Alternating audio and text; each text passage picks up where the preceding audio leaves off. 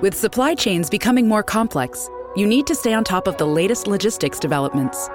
So if you work with logistics, you need the Beyond the Box podcast from Maersk. It's the easy way to keep up to date with everything from digital disruption in logistics to the need for supply chain resilience in today's market. Find out more and keep ahead of the game with the Beyond the Box podcast on logistics insights at maersk.com/insights.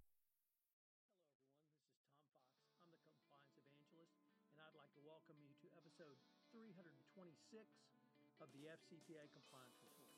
The FCPA Compliance Report is sponsored by Advanced Compliance Solutions, where I've recently developed a new service offering, the Compliance Alliance. The Compliance Alliance is a three-step program that provides you and your team a background in the compliance world and the FCPA space so that you can consider how your product or service fits the needs of a compliance officer.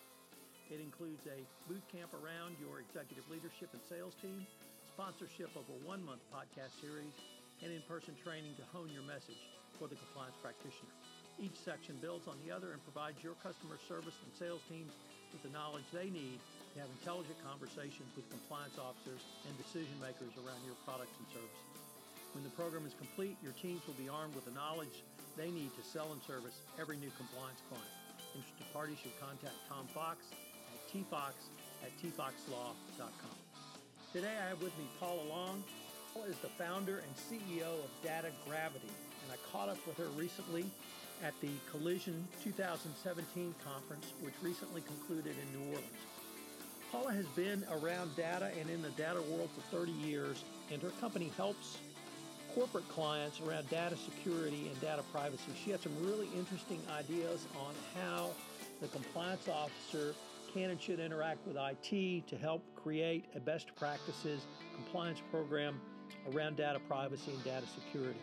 The episode comes in at around 15 minutes. I think you'll find it a fascinating interview. It's live, so you get the full flavor of Collision 2017. This is Tom Fox. Thank you very much for listening to this episode of the FCPA Compliance Report. Hello, everyone. This is Tom Fox, and I am here with Paula Long, and we are at Collision 2017. Paula is the president and founder of Data Gravity, is that right? Yep. And she gave a very interesting talk on malware today. She has been around data for 30 years. It's great to meet someone who's as much seniority as me here. We are two of the rare ones. But she's got some really interesting ideas about how you can use data to protect yourself both from cyber threats and certainly corruption threats too. So, Paula, I wanted to ask you, first of all, if you could give us a little bit about your background in data and how you got to found Data Gravity. Sure. So I've spent, like you said, the last 30 years working with storage and databases and information systems and understanding how to organize data and to look at the value of data and taking it all the way from gaining insights to security to just high availability. So I've looked at it from all walks of life. And what I found lately is, data has always been there and always under threat, but now people can monetize that threat, whether it's, with ransomware or insider threat or, just a receptionist selling Medicare numbers. They get paid $10 an hour, $15 an hour, and they get $50 a card number. Right. So there's all kinds of different ways that people are monetizing being able to steal data that was always happening, but on a much smaller scale and not nearly as visible. So one of the things that intrigued me about your company's website is you talked about one of the things is detect anomalous user behaviors, and you explained to me how that worked in the data protection realm, and I first wanted to ask you if you could explain that for my audience, but it seems to me that has a lot of implications and can be directly used in my world, the anti-corruption world. So could you talk about anomalous data, user data? Sure. So the first thing is, in the data world, people tend to look at data as big black boxes. And what you really want to understand is kind of what's in the data and what's the value and what's the risk. So, for example, is it a company confidential document? Does it have customer information? Does it have implications to a bid? And you want to look at that data and understand who's reading and writing it and who's accessing it. Not so much for, the typical, we're going to do a SHA-1 and make sure nobody's accessed that data. But you want to understand the content. because you want to know who's looking at that type of content. Because if something leaks, you want to be able to trace it back to who actually read that kind of information. And so when we talk about anomalous user behavior, first we understand what the content is, and then we get to know about the persona of the user. And then you start to look at people just doing things out of trend or out of ordinary. So if you, for example, were off looking at the engineering share, we'd all be looking at each other saying, why is he, what is he doing over in engineering, and what is he doing specifically downloading source code for a new project? Right. And the compliance guys actually are watching access to the data, but they're not feeding that into the rest of the security. They're just doing it for regulatory concerns.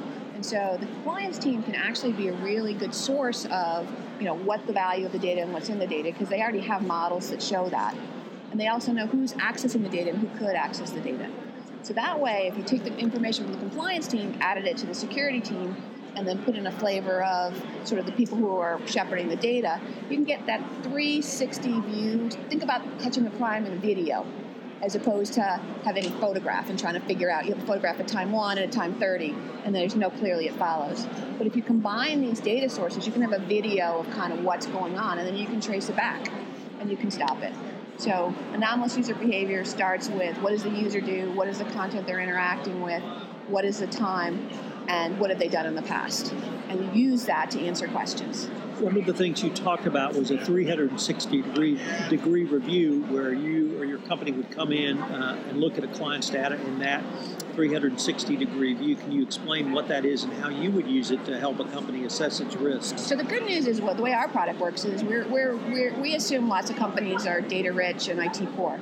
So you download our application, we do an inventory of what you have, we introspect everything you have. We work right now with virtual environments mostly. So we introspect everything you have, and we start to trace who's reading and writing everything. So I like to call us, and you're going to see the repeat is, if you think about Crayola, they have 3 colors, right? 3 primary colors, but they can make, 64, 128 colors. We understand people, content, activities over time. And by being able to get all the content information, because we've inspected it all and done a full text index of it, understanding all the people who are interacting with it, and understanding the activities they're doing and what they used to do and what they're doing now, and sort of the patterns for the data itself, and then we have a history of what's going on, we can answer a ton of questions about, was Tom data dumping, taking stuff when he was leaving?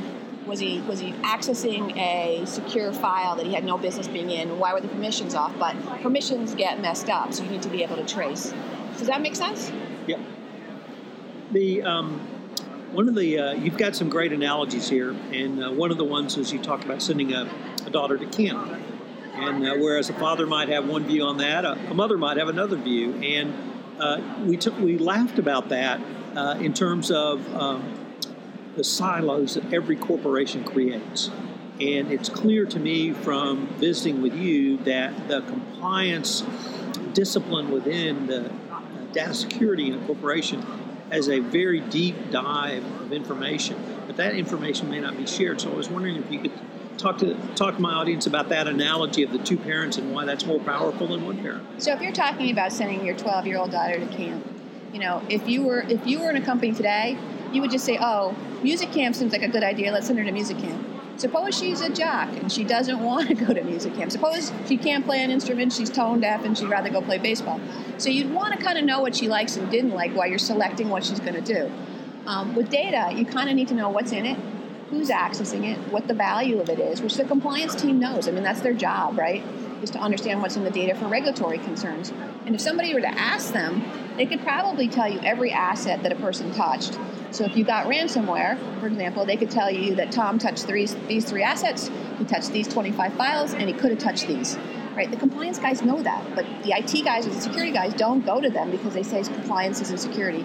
And I say, really? If I were having a crime case, I would like to get the videos from every shop around the crime scene. And if I think about the compliance team, they have the video. They saw it, right? They have it. They know. So why wouldn't you go get that? They're part of that team, and you've got to break down those silos, or you're never going to stop data theft, data leakage, or data kidnapping. So one of the things that certainly is applicable in my world is to assess your risks of corruption, of a bribe, of money leakage, of fraud. Would that also apply to your world of data security? Yeah, assess your risk, figure out what you care about, and your high-value targets, make sure you've spent more time on them. On your low-value targets, think about if you even need to keep them, right? There's a lot of data out there that you don't need to keep, and so it's just a habit, right? Because we're all pack rats, right? If you think about it, when you move from house to house, you're probably taking boxes in the basement you never opened and moving them to the basement of the new house. And when you downsize, your basement just gets more cluttered, right? What you need to do is go through and say, we have a risk footprint, which is our data. We have a surface. Make that surface as small as possible, and make who's allowed to access that surface as small as possible. And you can. It takes multiple people, and it takes a discipline, and you also have to understand your retention requirements. But your retention requirements aren't that they're required it's live either. So so you can really lock down access as well. One of the things you mentioned in your presentation this morning was training. And in my world, that's called training and ongoing communication. Does that also translate into your world of compliance as well? Yeah, you need to train users, but unfortunately, people are human. They make mistakes, right? I mean, I talked at the ransomware thing that I caused ransomware, and that's a huge embarrassment. I can't believe I'm saying it again. But it's very easy to happen to you because they're very clever. People are very clever. So training is important. Staying current with patches for software so you don't learn other people's mistakes. You only make new mistakes. Right. And then you report that so that somebody else doesn't make it. Is pretty important. But understanding what you're allowed to do and not allowed to do. You'd be surprised how many people leave a company thinking they own the assets they created. They take customer lists. They take their source code they wrote. They take legal briefs. I mean, that's a form of theft. I'm a lawyer. I'm disabused of that notion. I understand. Right, but no, I actually have a case where an associate lawyer took everything she worked on and she was leaving. Right? I mean, and the company she worked for could sue her for nothing, right? So, so it was not. People don't think. Right. I like to think they're not malicious. I know in your world you probably tell me some of them are, but I know they don't think. Right? They said, let me grab my stuff. Right? It's kind of like packing up my plant. I got my pictures. I got my data. You don't own that data. One of the things I did want to ask you about from your presentation was, I think I wrote it down correctly, which is a crisis brings clarity. Yep. But the question I wanted to pose was, at least in my world, we typically don't want to be making a lot of decisions on the fly during a crisis. We want to have a process in place to at least help us guide our decision-making process. Is that valid for your world as well? Should you have a recovery process in place? Yeah, so I say, for example, for ransomware, I say data has this thing called a disaster recovery plan. Right. You should have a disaster recovery plan for anything that goes against your data. I use the thing when panic comes clarity, because now you have to focus on exactly what do I have to do to get things back. You're not worried about the peripheral stuff.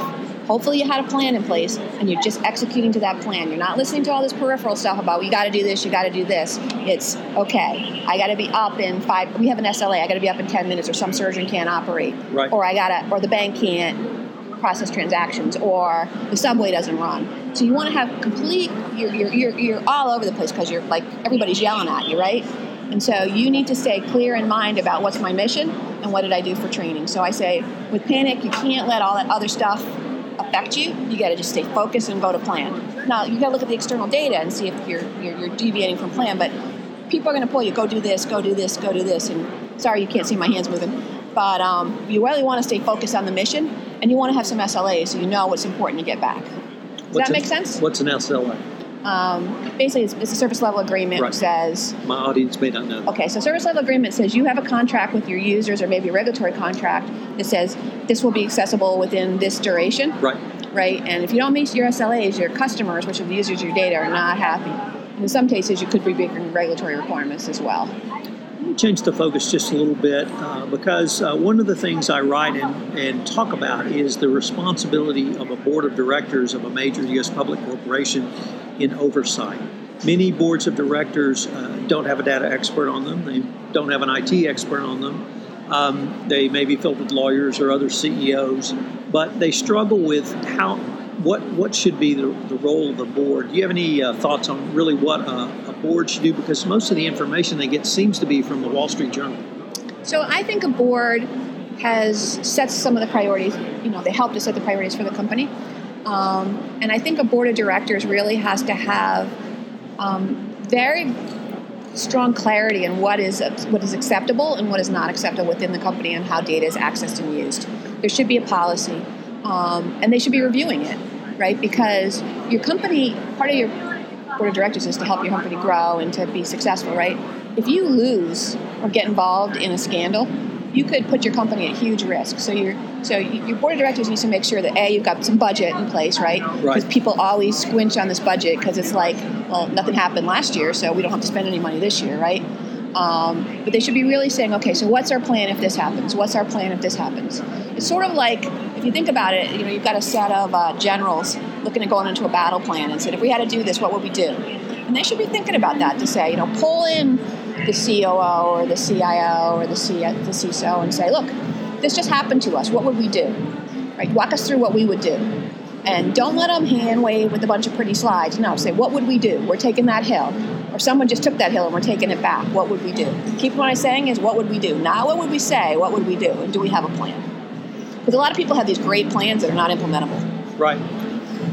So one of the other things that Data Gravity brings, or at least discusses, is meeting your compliance goal. Can you explain how your company would help a corporation meet its compliance goals around data security? Okay, so for example, if you're doing PCI DSS, you want to know where all your sensitive data is, where your personal identifiable information is, where your credit cards are, who's accessing. You need to be able to create all those reports. We just do that automatically for you, so you don't have to have a human doing that. And we do it in a way that you don't really need to know anything about security or compliance. We just build them for you, and we do them in a way that we don't expect you to have gone 20 years to school to be a data expert or a data scientist or a security expert. We do it in a way that's very, very obvious. Because I'm a big person about don't make me interpret your results. Just tell me what I need to know and make it actionable. Make it pertinent, make it actionable, and make it brief. Right? In my world, at least. I don't know if that's true in your world. Yes. Unfortunately, we're nearly at the end of our time, but I was wondering, Paula, if anyone wanted to follow up with you, could they email you? And if so, how would they do it? Sure. You can email me at pulong@datagravity.com. Reference this podcast, and I'll get back to you, and I'll make sure I let Tom know you reached out as well. Well, Paula, I really appreciate you taking the time to visit with me. Your talk was fascinating, and this has been a fascinating conversation. Thank you, and I think all our worlds are going to come together. If we don't, we're going to lose this fight. Indeed. This is Tom Fox. Again, I'd like to thank you for listening to this episode of the FCPA Compliance Report. If you have not seen it, I have a new one-month podcast series highlighting one of the areas where compliance can more fully operationalize a corporate compliance program. This month, I'm focusing on the role of HR in operationalizing your compliance program. This podcast appears on my Compliance Network, which if you're listening to this podcast, you have access to. It's also available on Libsyn and iTunes. This is Tom Fox. Thank you very much for listening to this episode of the FCPA Compliance Report, and I hope you will join me again for another episode. This podcast is a part of the C-Suite Radio Network. For more top business podcasts, visit c-suiteradio.com.